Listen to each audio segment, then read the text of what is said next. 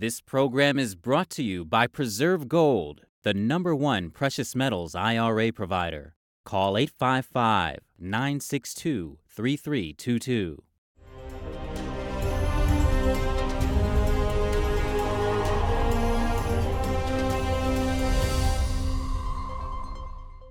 Conflict is breaking out in southwestern China. Chinese Muslims facing off against police officers, and crowds throwing stones at authorities. Sparking the clash, Chinese authorities attempt to demolish the roof of a mosque. Welcome to China in Focus. I'm Tiffany Meyer. Unrest in a majority Muslim town in southwestern China. On Saturday, clashes broke out between residents and police in Yunnan province, following the forced demolition of a domed roof on a centuries-old mosque. Footage shows officers coated in body armor lined up outside the gate, barring the angry crowd from entering. Dozens of police vehicles stood by on the scene, prepared for potential arrests. The protest is believed to be related to a court decision in 2020, which outlawed some of the mosque's renovations. Following the incident, local police urged anyone involved in the conflict to surrender themselves before June 6th for a lighter penalty. In recent years, the Chinese Communist Party has further strengthened its control over religious groups like Muslims and Christians. And in the autonomous region of Xinjiang, home of the Turkish language-speaking Uyghur Muslims, thousands of mosques and shrines have been destroyed. Millions of Uyghur Muslims are forced into mass detention and re-education camps as part of the CCP's campaign to assimilate all non-Han Chinese people. Two agents of the Chinese Communist Party, or CCP, are facing charges for a bribery scheme on U.S. soil. The Justice Department said the two tried to carry out China's aim of, quote, toppling the Falun Gong. Falun Gong is a spiritual practice based on the principles of truthfulness, compassion, and forbearance. The practice is banned in China and has faced a brutal persecution campaign driven by the CCP since 1999. The DOJ say John Chen and Ling Feng tried to bribe an undercover officer who they thought was an IRS agent, paying the officer $5,000 in cash with a promise of more. That's if the official advanced a complaint with Internal Revenue Service to revoke federal tax exemptions for a Falun Gong entity. Stripping the entity's exempt status would increase its federal obligation. The department quoted a suspect as saying the bribes were intended to carry out China's aim of toppling the Falun Gong. Levi Browdy, executive director for the Falun Gong Information Center, spoke with Yania Kellick, host of American Thought Leaders, on the Epoch Times to share his reaction. It shows the lengths that CCP agents, people working on the behalf of CCP, would go to try and silence, malign, or in their own words, as you just said, topple Falun Gong. I mean, think about what they did. They tried to bribe U.S. officials so that those officials would then take a U.S. agency and target people right here in America. According to the Falun Gong Information Center, Chen is a notorious party loyalist and an outspoken anti-Falun Gong community leader in Los Angeles. He's been known to have met with former CCP head Hu Jintao and current CCP head Xi Jinping. He also boasts close ties to the Chinese consulate in Los Angeles. Chen and Feng face multiple charges that could land them in jail for years, including acting as an unregistered foreign agent and bribing a public official. This comes a month after federal agents arrested two New York residents on suspicion of operating a Chinese secret police station above a noodle shop in Manhattan's Chinatown district. The DOJ says they will continue to disrupt the CCP's efforts to silence its critics in the U.S. China is stepping up its game in renewable energy. According to a report from the International Energy Agency, the world's investment in solar power is outpacing fossil fuels for the first time. That's with China leading the way. It mentioned that the world saw a rise in clean energy investment between 2021 and 2023, and over 90% of that increase came from advanced economies and China. In 2022, China invested over $545 billion in clean energy, including solar and wind power, electric vehicles, and batteries. That amount almost quadrupled the U.S. contribution, which totaled over $140 billion. China's solar sector started back in the 90s when Beijing began to provide tax incentives to lure foreign investors. As a result, many foreign nations, including the U.S., started outsourcing their production to China. The supply chain integration not only bolstered China's manufacturing capacity, it also drastically reduced the price of its solar panels. Now, the West is starting to feel those effects.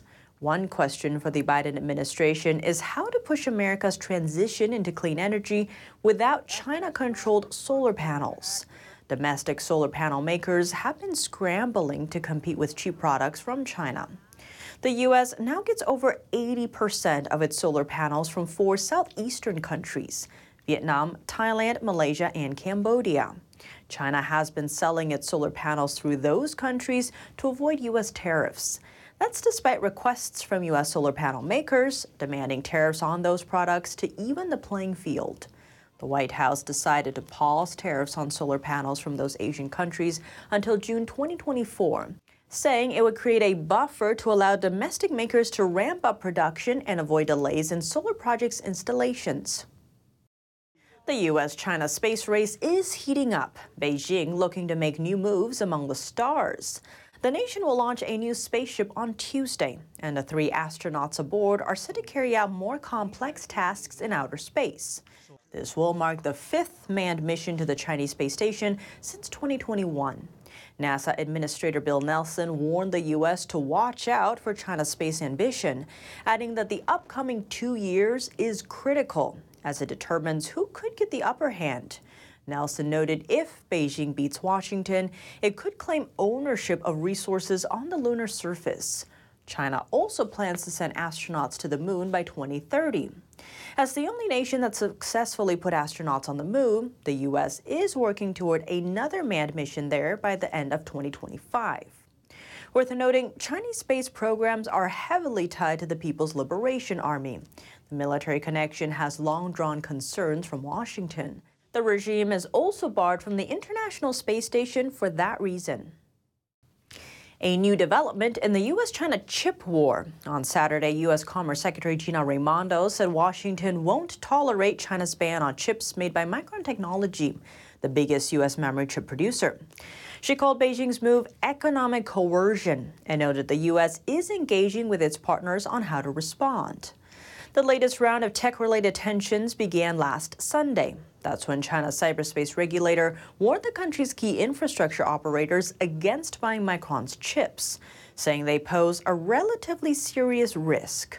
This follows a U.S. ban on exporting high-end chips and equipment to China in October. As Micron loses market share in China, South Korea, a major trade partner to China and a security partner to the U.S., is caught in the middle. Both Washington and Beijing have been lobbying their counterparts in Seoul.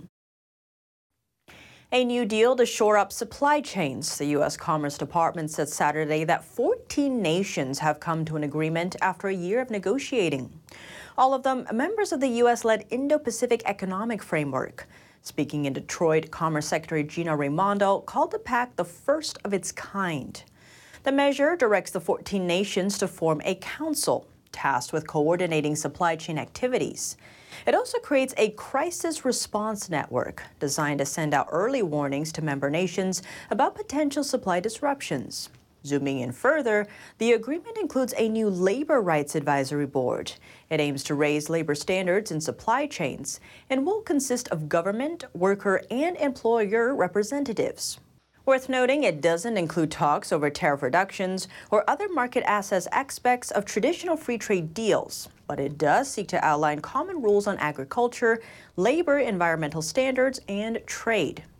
U.S. farm and industry groups have complained that the deal lacks market access improvements, putting it at a disadvantage next to other trade deals in the region, including one led by China. That's as the White House works to provide Pacific countries with an alternative to China. Supply chains make up one of 4 pillars in the IPEF talks. The other 3 are trade, climate transition, and labor and inclusiveness. Officials expect those issues to take longer to negotiate, and the U.S. is aiming for more results by the time of the APEC Leaders Summit in San Francisco in November. A secret trip to Taiwan. Last Wednesday, Taiwan's military revealed that a NATO general visited the island back in March, shortly before Taiwanese President Tsai Ing-wen met with House Speaker Kevin McCarthy in the U.S. NATO, the North Atlantic Treaty Organization, is the biggest military alliance in the world. The general's visit took place at the National Defense University. NATO says that the trip was only for academic purposes. For decades, the Chinese Communist Party has seen the democratically governed island as its own territory. That's despite never having ruled it. And the regime has a history of opposing Taiwanese efforts to form ties with the West. NATO has long been aware of China's growing assertiveness in the Indo-Pacific. Just recently, the organization planned to open a liaison office in Japan that would mark its first in Asia. Beijing is taking a new step toward challenging Boeing and Airbus. China's first domestic homegrown commercial jet completing its maiden flight on Sunday. But can the plane take off without parts from American companies? Let's zoom in on the details. China's homegrown passenger plane completed its first commercial flight on Sunday, marking a milestone in the country's effort to become more self-reliant. The narrow-body jet is 15 years in the making. The product of state-backed company Comax aimed to compete with Airbus and Boeing.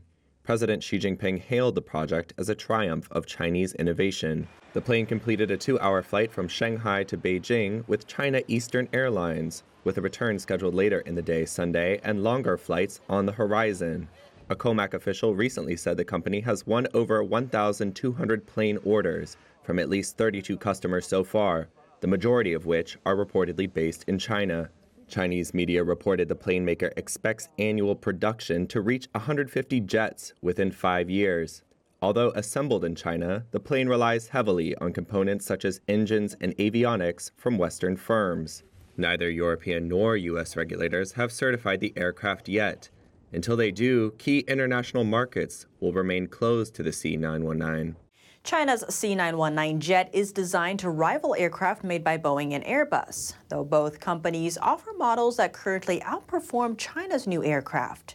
But how many parts of the plane are actually made in China? The landing gear, APU, and electricity system come from U.S.-based Honeywell. The engine comes from a joint venture between GE Aviation and a French aerospace firm. The communication and navigation systems come from U.S.-based Rockwell Collins. The Chinese side was mostly responsible for the radar cover and wings. Tensions in the Korean peninsula are spiking, Japan readying its ballistic missile defense, vowing to shoot down any projectile that would threaten its territory. That's after North Korea informed the country of an upcoming satellite launch. China calling for dialogue between the two sides. Here are the details. Japan put its ballistic missile defences on alert on Monday and warned it would shoot down any projectile that threatened its territory, after North Korea notified it of a satellite launch between Wednesday, May 31st and June 11th. North Korea says it has completed its first military spy satellite, and leader Kim Jong-un has approved final preparations for the launch. Analysts say the satellite is part of a surveillance technology program, which includes drones, and is aimed at helping nuclear-armed North Korea to strike targets in the event of war. Japan's defense ministry said in a statement it would use its Standard Missile 3 or Patriot Missile Pack 3 to destroy a North Korean missile. Japanese Prime Minister Fumio Kishida told reporters such a launch would be a serious violation of UN Security Council resolutions condemning North Korea's nuclear and missile activity. South Korea also called on the North to scrap the planned launch. And China's foreign ministry called for dialogue to ease the escalating tensions. Reclusive North Korea has conducted a series of missile launches and weapons tests in recent months, including a new solid-fuel intercontinental ballistic missile. Coming up, Beijing eyeing a new embassy in London. The project is slated to become China's biggest embassy in Europe. We have the latest on the local council's decision. Plus, a sprawling Chinese battery factory in Hungary is facing backlash. Why does the Hungarian government want it? And why are local residents concerned? More on that after the break, here on China in Focus.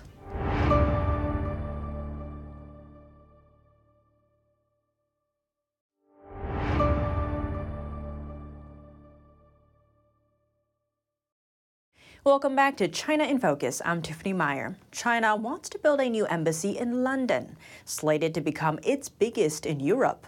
But the controversial plans were rejected by the local council. Now the decision has gone up to the UK government, which could approve the plan. NTD's Malcolm Hudson has more. The Chinese Communist Party wants to build a new Chinese embassy right behind me here in London. It would be China's biggest embassy in Europe. But the plans were rejected by the local Tower Hamlets Council following opposition from residents. The scheme has now landed in the lap of the central government. Chinese authorities bought the former Royal Mint site in 2018.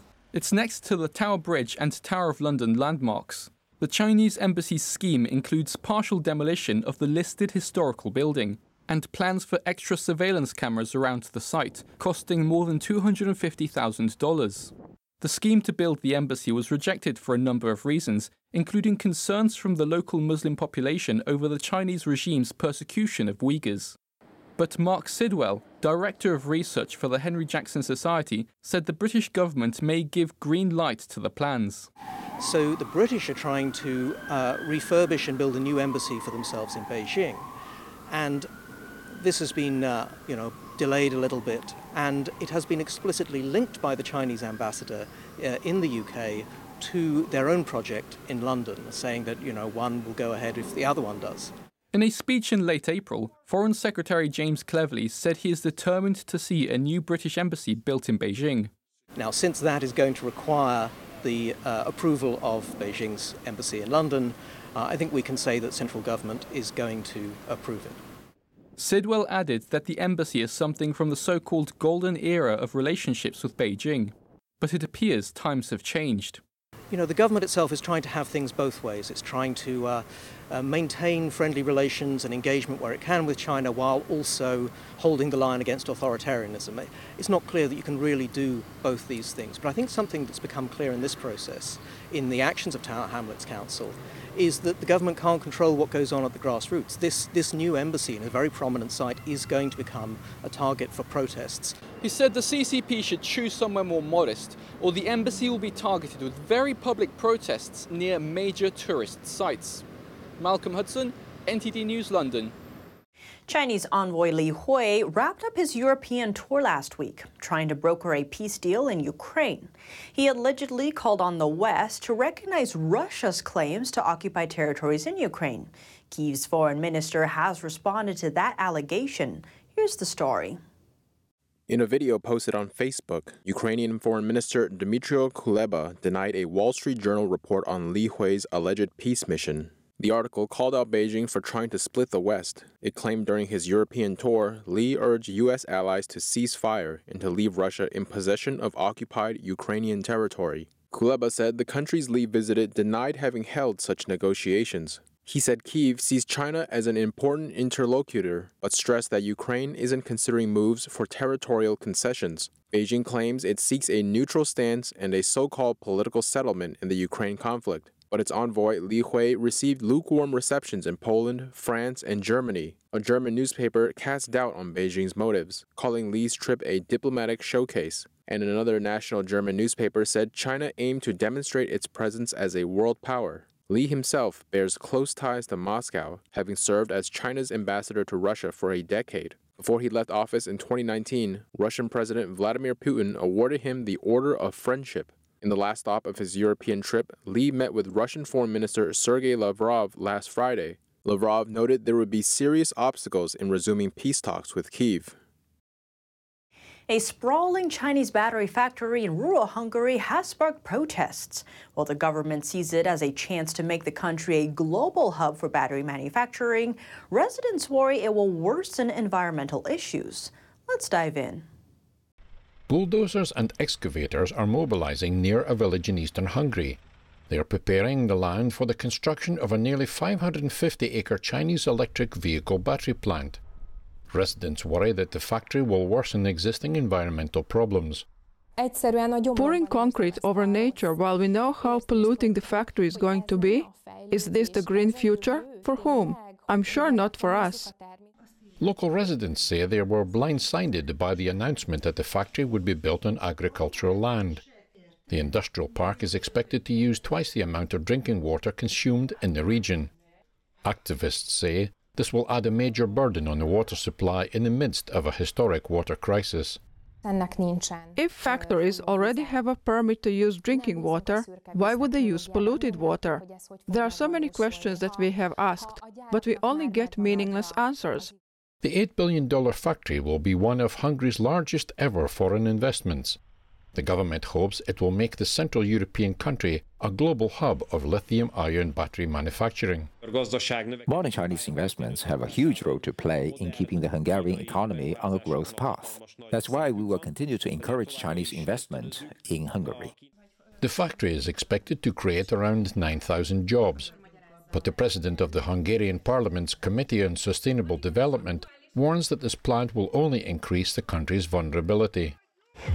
These are essentially assembly plants, and they take the profits away from here. It's also typical that they do not give work to Hungarian people, not to the local people, but to foreign guest workers, while at the same time they bring the risk of pollution here. An environmental expert says there has been a lack of environmental impact studies on the longer-term consequences of the plant for Hungary's air, soil and water. A comprehensive large-scale environmental assessment would be needed, and its results should be consulted with society. Unfortunately, this has not happened. That's all for today's China in Focus. I'm Tiffany Meyer. If you have any feedback on the show or have something you'd like to see us cover, send us an email at chinainfocus@ntd.com. We'd love to hear from you. Thanks for watching. See you tomorrow.